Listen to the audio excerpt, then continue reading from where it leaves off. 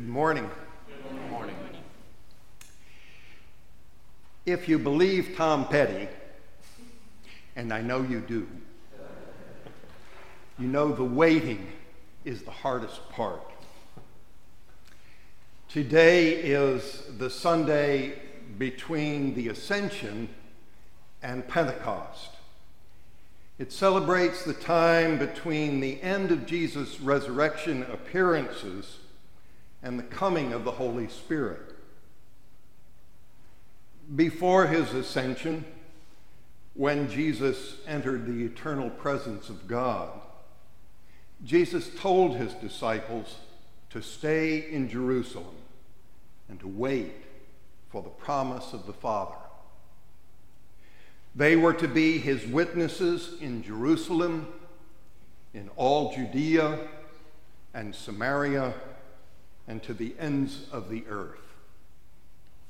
They had been with him throughout his ministry. They had witnessed his miracles of healing, the feeding of the 5,000, his crucifixion, his death and resurrection.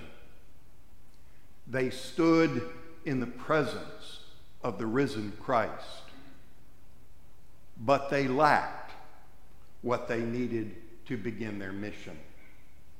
They lacked the promise of the Father. They lacked the power from on high. They needed to be baptized with the Holy Spirit. He told them they would receive power when the Holy Spirit had come upon them. Then they would be his witnesses. In his Last Supper with them, according to John's Gospel, Jesus had prayed for his disciples. He knew that they would continue in the world. He was sending them into the world. But they were not to be of the world. They were to bear witnesses. They were to bear witness to the truth. And so he prayed to the Father to send them the Spirit of truth, who would lead them into all truth. And he sanctified them in the truth.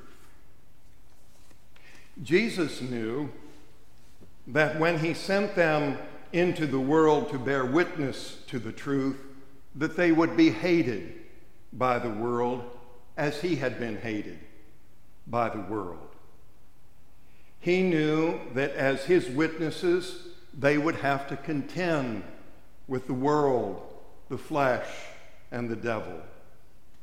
He knew that they would need the power of the Holy Spirit if they were to bear witness to the truth.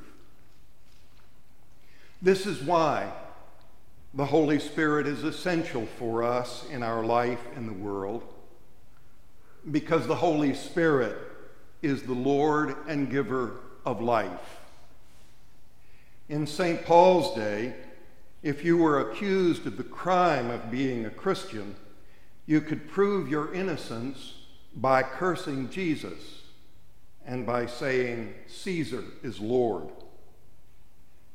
That's why Paul says that no one speaking by the Spirit of God ever says, "Jesus be cursed," and why no one can say, "Jesus is Lord," except by the power of the Holy Spirit.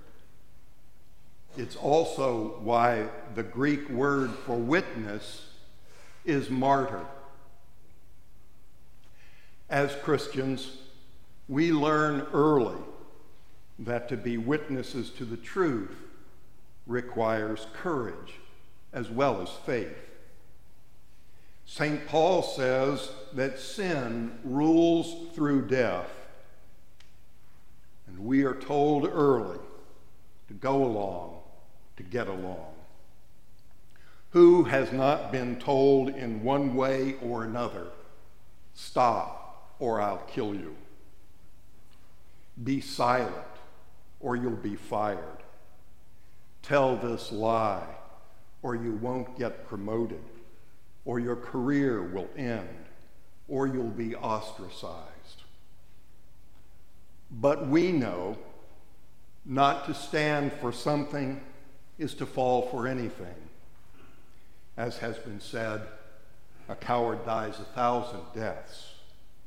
But the truth, Jesus says, will set you free. For the law was given through Moses, grace and truth came through Jesus Christ. And we have been saved by grace to be witnesses to the truth. But we cannot do this on our own. We must be nourished by the bread of heaven and the cup of salvation. And we must wait.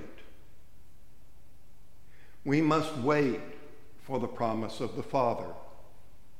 We must wait until we are clothed with power from on high.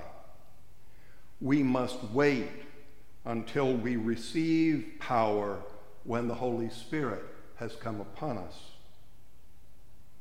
And still, we must pray for strength and courage to be assisted by grace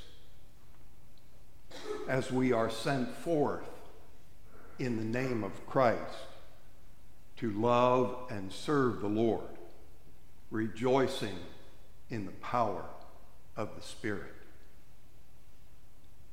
Amen.